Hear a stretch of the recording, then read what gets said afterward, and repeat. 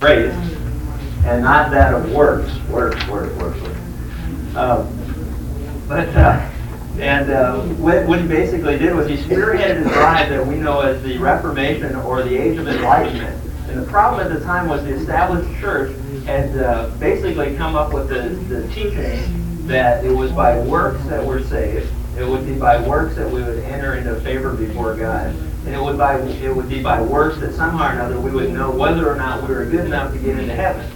Well, the problem was that when Martin Luther came up with what we know as the 95 Thesis, or here was a Catholic monk who was looking at what the tradition of the established church was, and he was comparing it to what was being taught in the Bible, and he said, I've got a problem here. There are 95 things that I see that contradict between what the Bible teaches and what the church is teaching in the areas where it pertains to works and grace and salvation.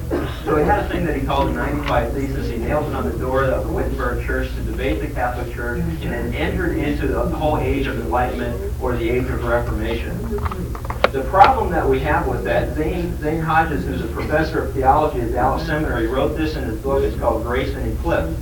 He warns that in our quest to ensure that there's no confusion over the necessity of grace to enter the kingdom of God, that we have all but ignored the whole area of works subsequent to salvation and their performance and the rewards that are promised by God to those who faithfully serve Him. So we've gone, as often is the case, whenever there is an error in doctrine, we go from one extreme and the pendulum switches all the way to the other extreme. So the questions that we're going to address in this series on reward are simple questions like, is the promise of a future reward biblical? Will the person who's saved by grace ever have to enter into judgment before God? Is our appearance before Him something to fear or something that we should look forward to? Those are the questions that we'll look at, but the thing I want to deal with as an introduction is, why is it that we go from one extreme always to the other? We've gone from the extreme of teaching that it's by works that we're going to find favor with God, and we find out, no, it's not by works, but it's by our faith. It's God's grace that we'll be saved, not of works. So we go from one extreme to the other, and so what we've done is we've all but eliminated the teaching of why it's important to live lives that are pleasing to God after we enter into a relationship with Him through Christ. You follow what I'm saying? No one teaches it, no one talks about it, no one has anything to do with it. Why? Because we don't want to confuse people that it's by God's grace and God's grace alone through our faith that we enter into this relationship with Him. It's not by works, it's a gift of God, lest any one of us would boast. Ephesians 2:8-9, right? So what we do is we totally ignore the whole area of works. We don't want to talk about works because we're going to confuse too many people. And it's easy to see why we ignore it. I ran into an article in the Desert Sun down in Palm Springs. You may have read this. This is fascinating. I'll just throw some of the highlights, so to speak, out. But it's on the beatification of Father Junipero Serra. You read that in paper? Let me just read a couple of things I thought were interesting. It says, Father Serra was praised by the church for founding California's missions and reviled by descendants of Indians he's accused of abusing. He takes a step closer to becoming a saint on Sunday when he's beatified by the Pope in Rome. Goes on to say that there's a delegation of about 100 people who are going to Rome. They'll make their formal plea for beatification to the Pope during the ceremony. And the miracle which earned him the title Blessed involved a nun who was 71 years old living in St. Louis. She was diagnosed in 1960 with fatal skin ailment called lupus. She recovered from the incurable affliction after she and others in her order prayed to Serra for help. So now Serra needs just one more verified miracle to qualify for sainthood. But the article goes, that won't be easy. The next miracle must take place after Sunday's 3-hour Vatican Mass. After the beatification, Galvin said, then you can go directly and ask Serra to ask God to cure these people. So two who hope that this miracle will take place and hope for his intercession and that it will save their lives were on hand for the beatification ceremony. Brandon O'Rourke from San Francisco was there, and Sister Anne Claire from Mission San Jose were there, both of them having curable diseases, and they're hoping that Serra's next miracle will be to cure them. Now the last article, and the last paragraph is what I want to share with you more than anything else. It says, becoming a saint obviously is not an overnight event. It says, but some take longer than others to reach sainthood. It took the church 1134 years to anoint the Venerable Bede, an English monk who died in 735. On the other hand, St. Francis of Assisi was canonized in 1228, just 2 years after his death. You know, you read something like this, and it's no wonder that we just want to make sure that nobody misunderstands what the Bible teaches in the way of salvation, that it's by grace we're saved through faith, not of works. It's a gift of God, lest anyone should boast, because you read something like that and you go, becoming a saint is not an easy experience. It's not an overnight thing. It's not, it's a difficult thing at best. And so what we want to do is, let's go from one extreme to the other. That is bizarre, so we'll go all the way to the other side and we'll just camp on the fact that it's just by grace we're saved through faith. Let's not talk about works. Let's not talk about the importance of works. Let's not talk about why it's important to live a life that's pleasing to God after we become Christians. So the world looks at those of us who call ourselves Christians and we're doing all the same things that the world is doing, and they say, well, if that's what a Christian is, I must be one too because I do all the same things. Right? I've heard that logic used when they talk to people that I know and say, if this guy's a Christian, I must be a Christian because I drink, cheat, run around, and steal, and do all these things too. So we're all in one big lump sum together here. And you go, gee, that's great. Another area that I've seen that's been a real problem for me is in the area of dealing with Mary, the mother of our Lord. See, that same established church has put her up on a pedestal that equals that of Jesus Christ. She is an intercessor. She is someone who sits before God and intercesses on our behalf, is the teaching of the established church. So what the Protestant movement has done is they've come along and said, we don't want to confuse anybody on the issue of Mary, so we are just going to hold her in great contempt, or we're going to degrade her as much as possible, or we're not going to look at it in the light of what God teaches. And so we basically trample on her and trample on the importance of her as an example to all of us in the area of someone who is a humble servant, who is obedient to God, answered the call of God in her life, and what a tremendous example that is for all of us to look at her life and say, you know what, there are a lot of good things that we can learn from the life of Mary as a humble servant of God who was obedient to God and lived a life that was pleasing to God. But because this over here teaches that she's on the same level with Jesus Christ, what we've got to do now is just knock her down and not learn anything from it so no one's confused about her role. You know, Jesus never had a problem with her role. Jesus never held her in contempt. Jesus never found it necessary to degrade her in front of the crowds that followed him. Jesus always held her in high esteem. We know that in Luke 2:52 it says that he subjected himself to her and to Joseph and to the teachings of their family. We also know that one of the very last acts before Jesus died was the act of taking care of his mother in the care of John. And he said, John, behold your mother. And he told her, behold your son. And he took care of her. He loved her. He cared for her. He never degraded her. He wasn't threatened by what her position was in his life. He certainly wasn't threatened by what the established church would begin to teach about her, because he knew that the truth would be known if we just taught it. So what we're here this morning to do is to teach the truth about the importance of works subsequent to salvation. Mary herself understood her role. If you look at Luke chapter 1, you'll see that Mary said that she was a humble servant of God. Blessed was she, for she had saw her Savior.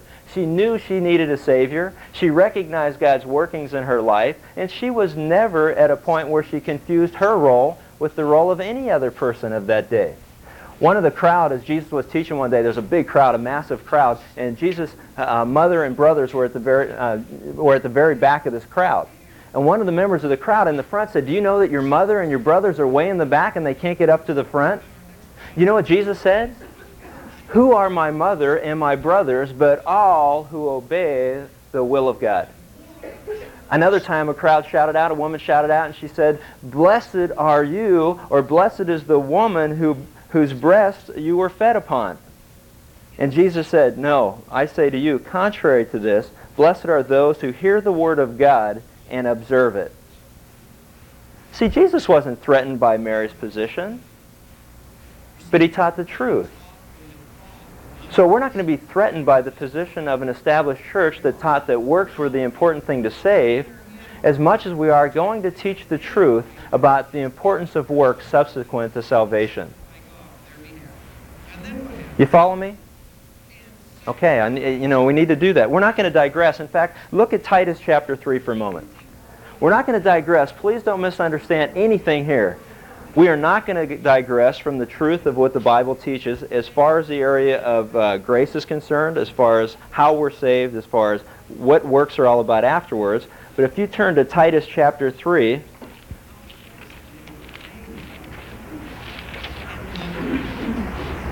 and look at verse 5. This is still equally true today as it was then, and it will continue to be equally true. In verse 5 we read, He saved us not on the basis of deeds which we've done in righteousness, but according to His mercy, by the washing of regeneration and renewing by the Holy Spirit, who He poured out richly upon us through Jesus Christ our Savior.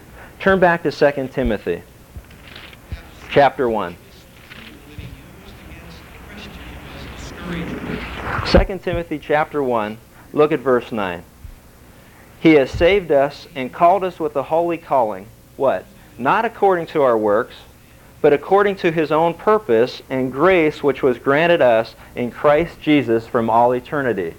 The Bible is very clear. We will never be saved. We will never be pleasing to God the way that we live our life, aside from the faith that we can put in to the act of Jesus Christ, dying for your sins, raising from the dead, and because He lives, we live if we put our faith and trust in that. Not by works, but according to God's mercy. All right? So we're not going to digress from that as a truth at all. That is the foundation for which we need to build upon. Because the problem is, we're putting the cart before the horse. If I start to tell you how important it is for you and I to live lives that are pleasing to God, that we need to do good works, that God promises us rewards, if I start on that basis, then I put the cart before the horse, and we go right back to the teaching of 500 years ago that says, keep trying as hard as you can, someday you may please God, and then someday you got a shot at heaven. That's not true at all. What I'm saying is, put your faith and trust in the completed work of Jesus Christ. What Christ did on the cross is equally valid for today. You trust in Him. That's how we enter into a relationship with God. That's how the Bible says that we're saved. And that is the basis then where now we start, well, now how do we live a life that's pleasing to God? You follow me? So let's make the assumption that for a moment all of us are on the track that said we put our trust in Christ, and now we need to live a life that's pleasing to God, not because that's going to be what gets us into heaven, but because that's what we want to do out of love and obedience for what He teaches. So we'll move on from there. So that's where we're at. So as we look at this series, we're going to look at rewards, and let me know if we need to shut the lights. If not, we'll leave it on. We're going to look at rewards as far as our potential. Is that clear? Okay. As far as what our potential is in the kingdom of God. And the problem is, it's exactly that.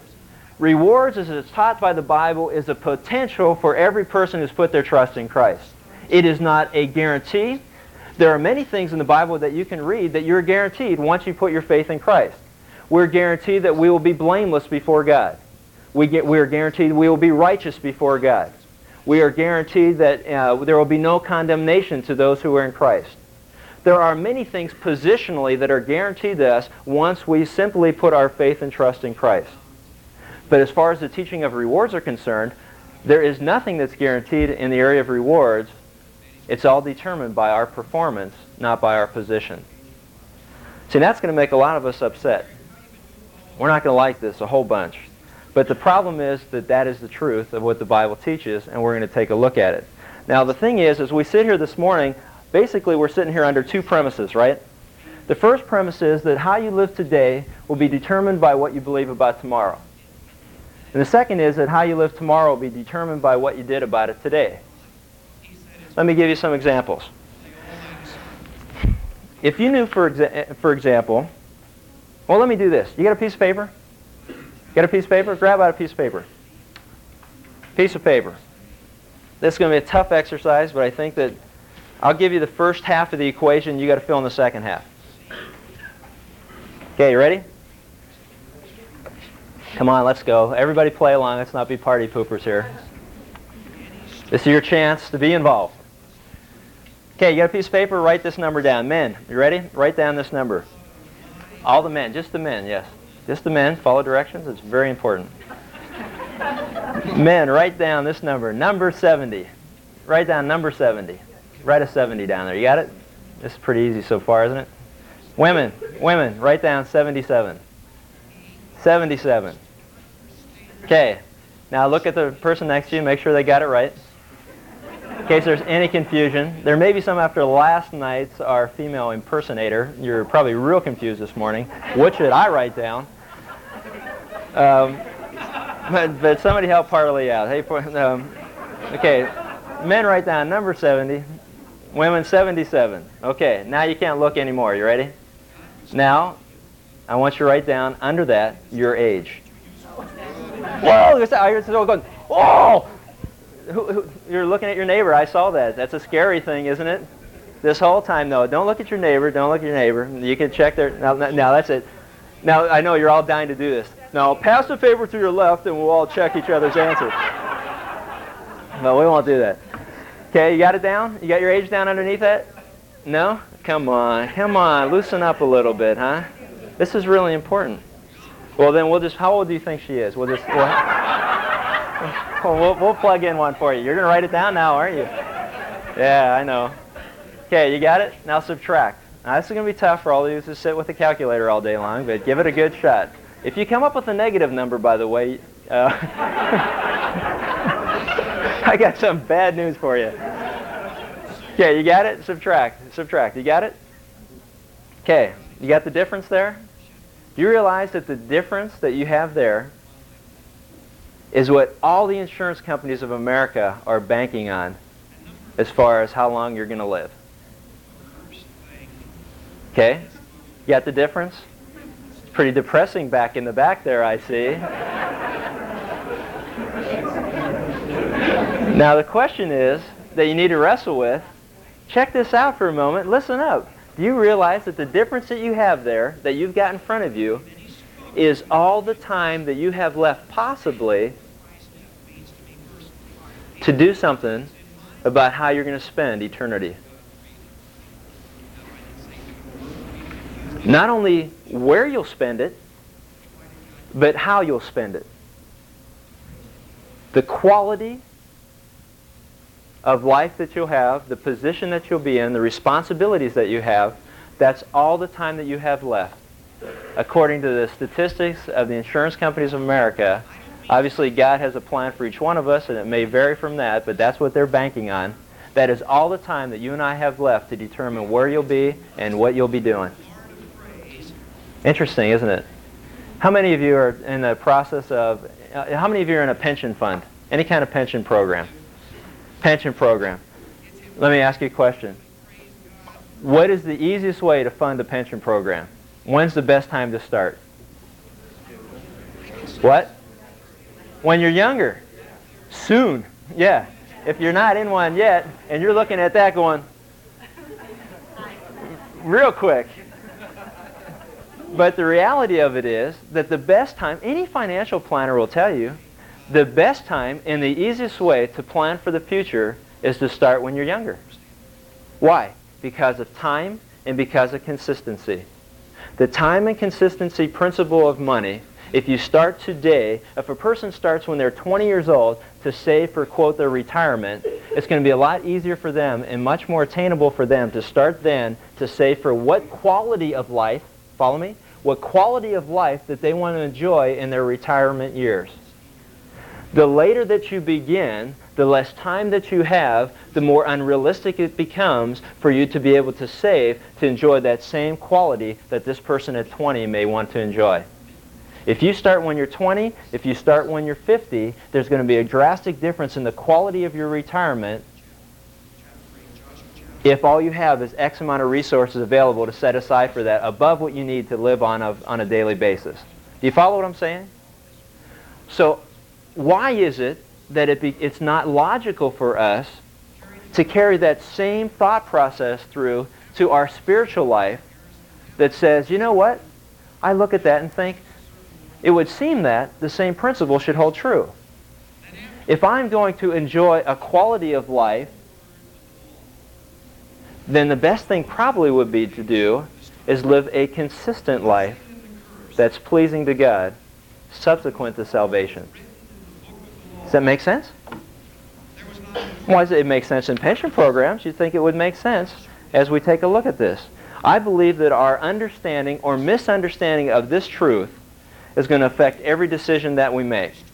How are you preparing for the future? How are you preparing for the future? I'm convinced that if we knew what the future was all about, then it would change the way that we live today. Listen to what Jesus said. He said, "Therefore keep watch, because you don't know what day your Lord will come. But understand this, if the owner of the house had known at what time of night the thief was coming, he would have kept watch and would not have let his house be broken into. So you also must be ready, because the Son of Man will come in an hour when we do not expect him. Who then is the faithful and wise servant whom the master has put in charge of the servants in his household to give them their food at the proper time? It will be good for that servant whose master finds him doing so when he returns. I tell you the truth, that he will put him in charge of all his possessions."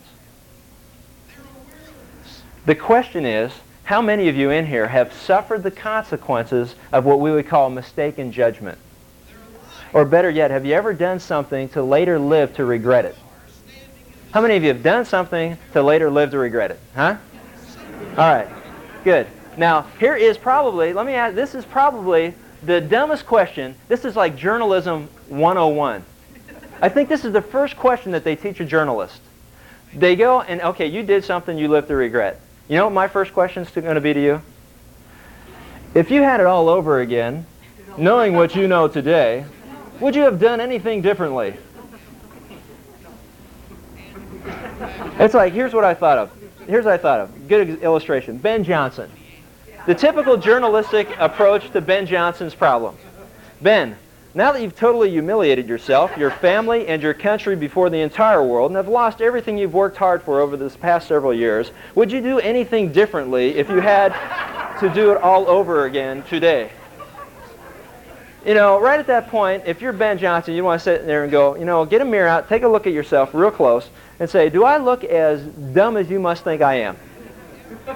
And that would be the same question, Journalism 101. You live to do something, I mean, you regretted something, you live to regret it, and I ask you, if you had to do it all over again, would you do the same thing? That's like the absolute most insulting question I could ask you, because it means that you are dumber now than you were then. Because you do it all over again. I mean, it's like, this is great. A costly mistake, the paper has. Let's see, a contract worth $225,000, a potential loss of a contract worth $2.4 million for a sportswear company, contract worth $500,000 for a track meet on October 8th, which he is no longer invited to run at. Contract, the terms were not disclosed, a Canadian firm contract. All contracts, Canada, this is good. All contracts are to quietly expire. In fact, one company is considering suing him for $3 million. So we go to Ben and we ask Ben, you know, and I'm assuming at this point he's guilty, which I maybe shouldn't do, but just for the sake of illustration. Would you do anything differently today? Now, come on. Would you do anything differently today? I would certainly hope so. He'd be an absolute idiot. That would be like if I would come to you and I could guarantee you that, did you see when the hurricane was going through like Cancun and places like that? Who are the people that were the most absolutely incredible people that they interviewed? The tourists, which ones? The ones that weren't there yet, but we're going to go anyway. We've been planning this trip for a year now, and we've got our tickets, and we're going to go, and we're going to, you know, weather it out. And you're thinking all these people on the island are going, I want to get out of there. And these people are sitting in New York going, well, I don't care. You know, me and the missus, we've been saving for about, 10 years now, and this is the trip we've been waiting for, and I don't care, hurricane, no hurricane. We're going to go. 200-mile winds, that's okay. And you're going, these have got to be the dumbest people.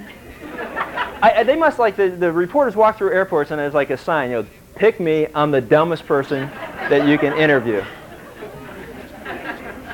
And I sit there and go, if I could guarantee you today that your house next week is going to be destroyed by a major earthquake, I mean, I could guarantee you, there's no reason to doubt it, that it's going to be destroyed by an earthquake, it would be destroyed by a fire, it would be destroyed by some other means, a hurricane, whatever it is, it's going to be destroyed. And I can guarantee you in a week that it's going to be destroyed.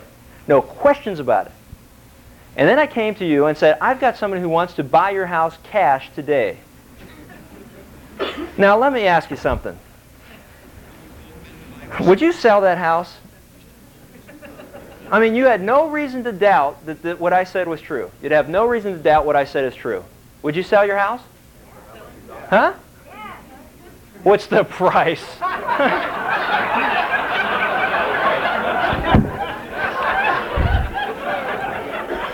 I saw you at the airport. I did. No. How was you? I knew I saw her somewhere before. What is the price? Okay, let's carry that logic out one more step, okay?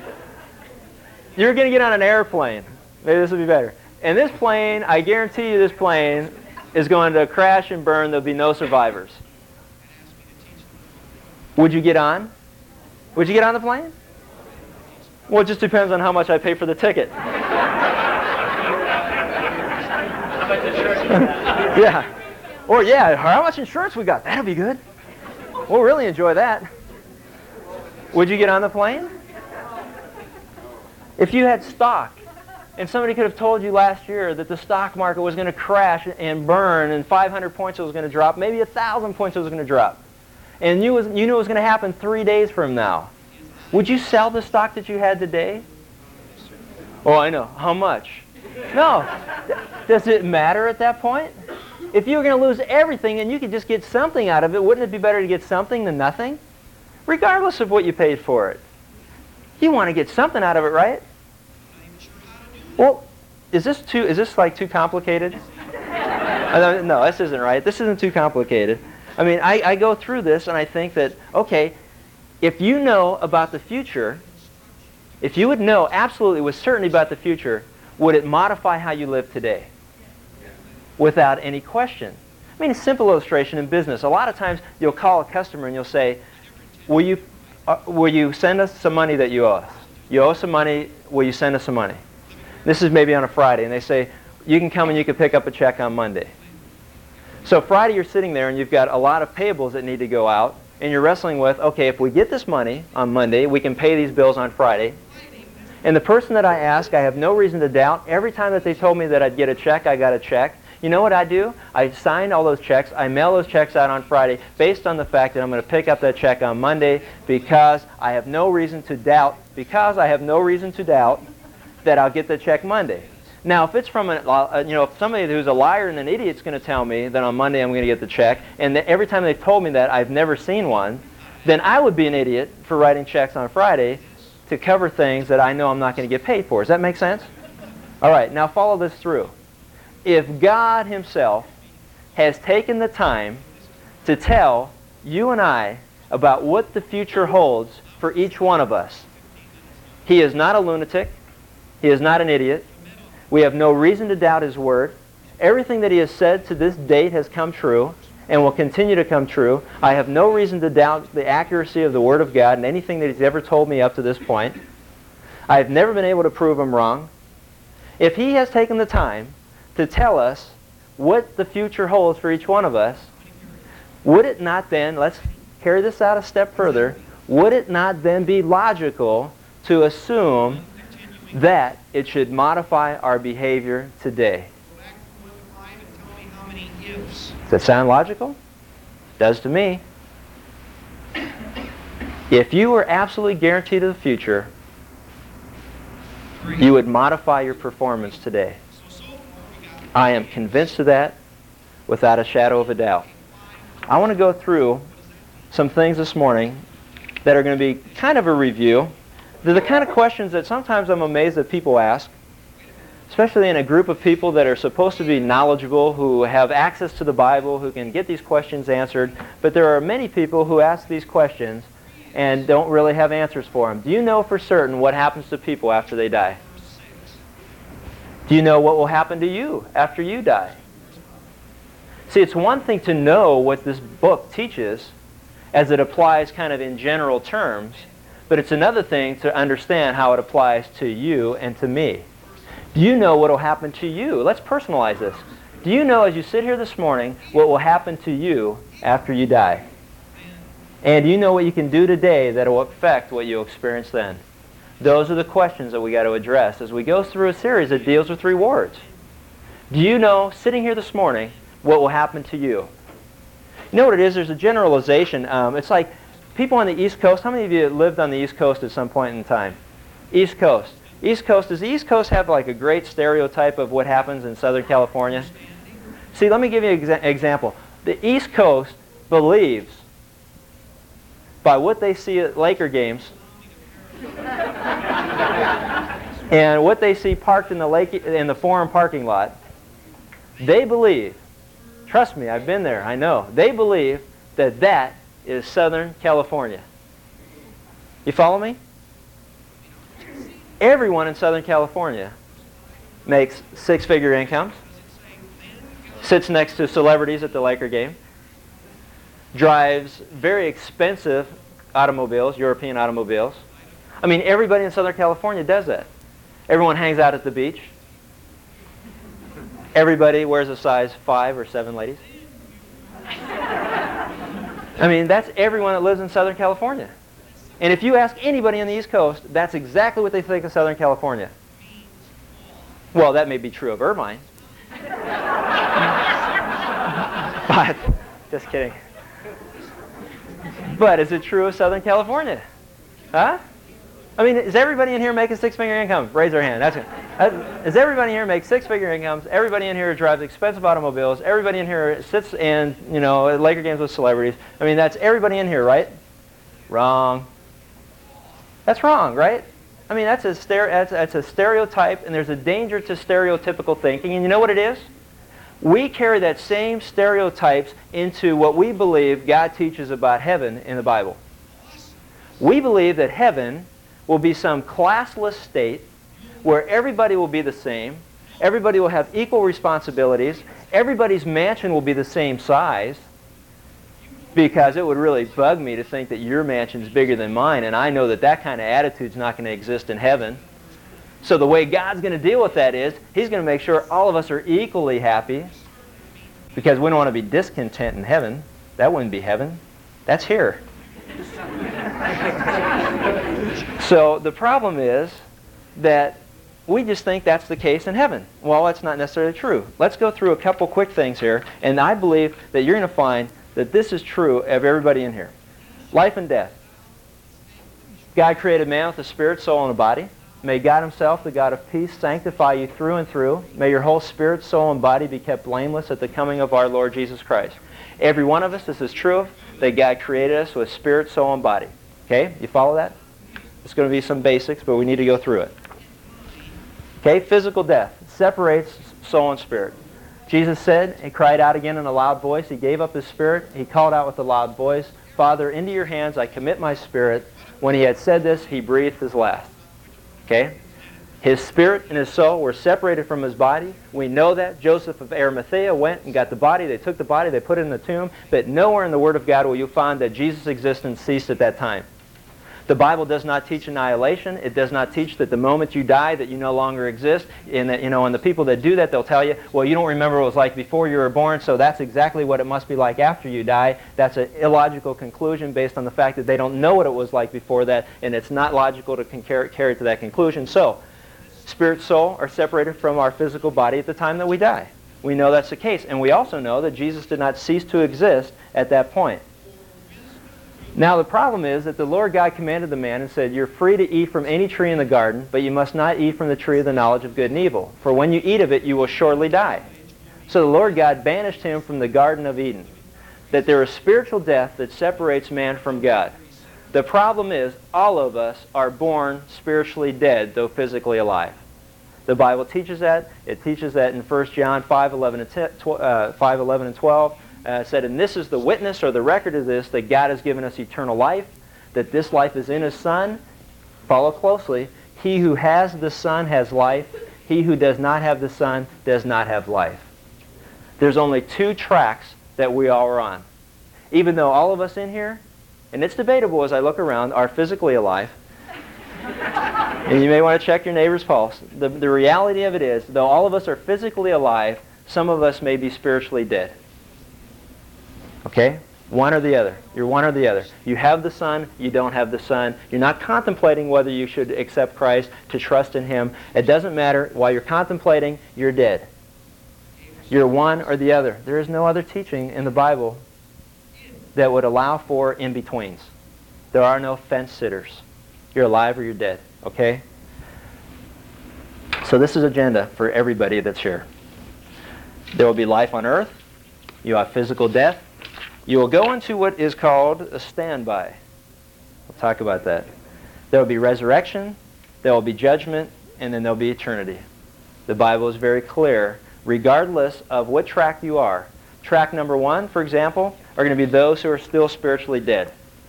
Track number 1, you're still spiritually dead, although you have life on earth, and you will all die physically. Every one of us are in the same category as far as physical life is concerned and death.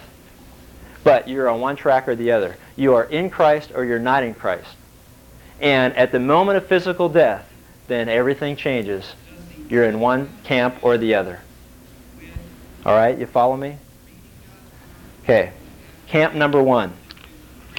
Standby. Camp number 1 are those who have not put their faith in Christ yet. They're thinking about it. They're wrestling with it. It still doesn't make any sense to them. If they die today, the Bible teaches, Jesus Himself taught, that you'll go into the Camp 1 standby. Camp 1 standby is the rich man also died and was buried. And in hell, where he was in torment, he looked up and saw Abraham far away with Lazarus at his side. So he called to him and said, I am in agony in this fire. If you are in track 1 and you've never put your faith in Christ, and somebody that you may know is in that situation, very clearly you can tell them that if you died today, you're going to hell. You don't say it out of contempt. You don't say it out of lack of love. You say it because you love them dearly, but Jesus taught it very clearly that at the moment of death, you're going either track 1 or track 2. There's no different. There's no track 3. There's no limbo. There's no maybes. There's nothing. I mean, you're there or you're here. Therefore, we are always confident and know that as long as we're at home in the body, we are away from the Lord.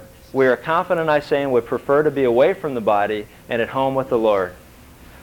Today, for those of us who are in track 2 that have put our faith and trust in Christ, I can say with an absolute certainty that if I died today, that I'm in track 2 and I can't wait to see the Lord. It is the most arrogant statement to say to someone who doesn't know where they're at. Because they'll wrestle with, well, how can you be sure of that? How do you know? I mean, what do you have to do? And you know what you do? It goes back to the very premise that we started with, and that is you simply put your faith and trust in who Jesus Christ is and what He said that He did. And because of His Word, I'm guaranteed that I'm going to see Him face to face. Not from anything that I did, not by the way that even I live my life. Don't misunderstand. At this point, we're still just talking about where we're going to go. Track number 1, there will be a day when all of us, don't be amazed at this, for a time is coming when all who are in their graves will hear His voice, will come out. Those who have done good will rise to live, and those who have done evil will rise to be condemned. Track number 1, even though they're in hell, there will be a day where they too will be resurrected along with those who have trusted in Christ. And it says, listen, I tell you a mystery. We will not all sleep, but we will all be changed. In a flash, in the twinkling of an eye, at the last trumpet, for the trumpet will sound, the dead will be raised imperishable, and we will be changed.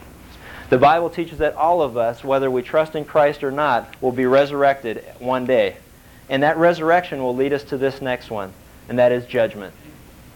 Those who are in track 1, says, I saw the dead, great and small, standing before the throne, and books were opened. Another book was opened, which is the book of life.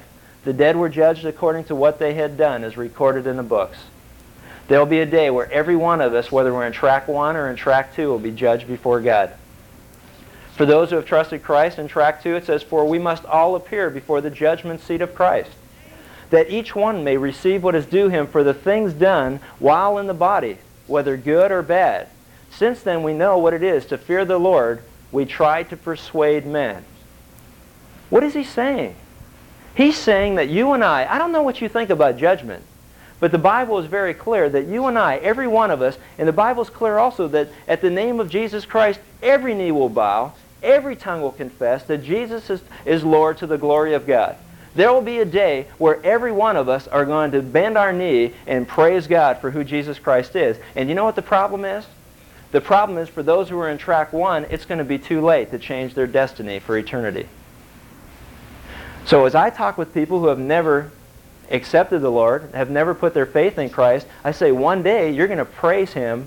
You're going to praise His name to the glory of God despite what you think today. The problem is that there will be no benefit for you on that day. It will be a very sad day for a lot of people. But we will all appear before the judgment seat of Christ. Do you realize that you and I are going to, if you think about it, if eternity is forever, which eternity seems to be to me, so time's not an issue.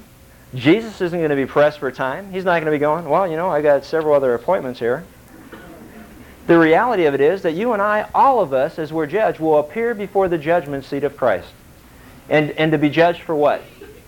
For what we've done. What we've done in the body, whether good or bad. Since then, we know what it is to fear the Lord. We persuade men. Why does He persuade men? Because the judgment of Christ is to be something to be feared for all believers, because it is a day that we're going to give an account for everything that we did while we're still in the body. It's a fearful thing to be judged according to what we've been doing. And then the final thing is eternity. Track 1, each person was judged according to what he has done. Then death and Hades were thrown into the lake of fire. The lake of fire is the second death. If anyone's name was not found written in the book of life, he was thrown into the lake of fire. The Bible teaches that hell is not everlasting, hell is not eternal, but the lake of fire is. You know, the cults will rip you apart if you tell them that hell is for eternity. It is not. The Bible doesn't teach it. Jesus never taught it. Jesus taught very simply this, that there would be a day when hell was tossed into the lake of fire. If anyone's name was not written in the book of life, he was thrown into the lake as well. Those who are in track 2, his work will be shown for what it is, because the day will bring it to light. It will be revealed with fire, and the fire will test the quality of what? Each man's works. Each man's performance. Not each man's position. You're already in track 2. That's already a given. God's not dealing with where you're going to spend eternity. He's dealing with how you're going to be judged according to what you've done. It says, if what he has built survives, he will receive his reward. If it is burned up, he'll suffer loss, but he himself shall be saved. Let me just ask you some questions. What does God want you to do? What does God want you to know from His portrayal of the future? If we are going to modify our performance today based on what God teaches tomorrow, then obviously God wants us to know something. Follow me? What does He want you to know? Number 1, our life on earth will determine our eternal situation. The Bible is very clear. Just as man is destined to die once, and after that to face judgment. Folks, let me just get this as clear as I can. You've got one life to live. You know what I mean? And the commercial camps on that. You know, you got one life to live, you know, live it with gusto, or whatever that beer commercial is. But see, they recognize that. You've got one life to live. The Bible's very clear. It's the only life you've got. You're not going to come back again if you blow it this time, as a lot of Eastern religions would teach. They try and try and try and do it right and do it again. The Bible, as we know it, teaches very simply this. You've got one life to live, and then you face judgment. So what you do here now is going to determine your eternal situation. Number 2, your faith on earth will determine your eternal salvation. For it is by grace you've been saved through faith, and this is not from yourselves. It is the gift of God, not by works, so that no one can boast. Your faith will determine your eternal salvation. This one life that you live is going to determine your eternal situation. And the last thing is this, and that is that your works on earth will determine your eternal compensation. For the Son of Man is going to come in His Father's glory with His angels, and then He will reward each person according to what he has done. Behold, I am coming soon, and my reward is with me, and I will give to everyone according to what he has done. Our works on earth will determine our eternal compensation. Let me ask you a question. It's one that we have to ask as we go through it, and it's one that we need to deal with. But the question is, there's 2 tracks. You're in one or the other. The Bible's pretty clear on that. There's no third one. Our life here on earth is going to determine our eternal situation. And just as for people that live on the East Coast that look at the stereotypes of Southern California, there is a diversity of experience within Southern California despite stereotypical thinking. And there is a diversity of situations, at least two, of where you and I will spend eternity. That's it. You will either spend eternity in track 1, as physical death separates you from your body, or you'll spend it in track 2. And there's totally separate destinations for what's going on. Before we can even talk about rewards, before we can talk about compensation, you need to know, as you sit here today, without question, if I die today, I know for sure I'm on track 2. See, because if you're not, the rest of the series doesn't apply to you. God doesn't care all the philanthropic things that you do. He doesn't care about all the great works that you may accomplish. He doesn't care about how nice you are to your neighbor and all the things that you may do for he or she, because God looks at our eternal situation based on our faith in Christ and nothing else. It's not by works. So this morning you need to know, are you in track 1 or are you in track 2?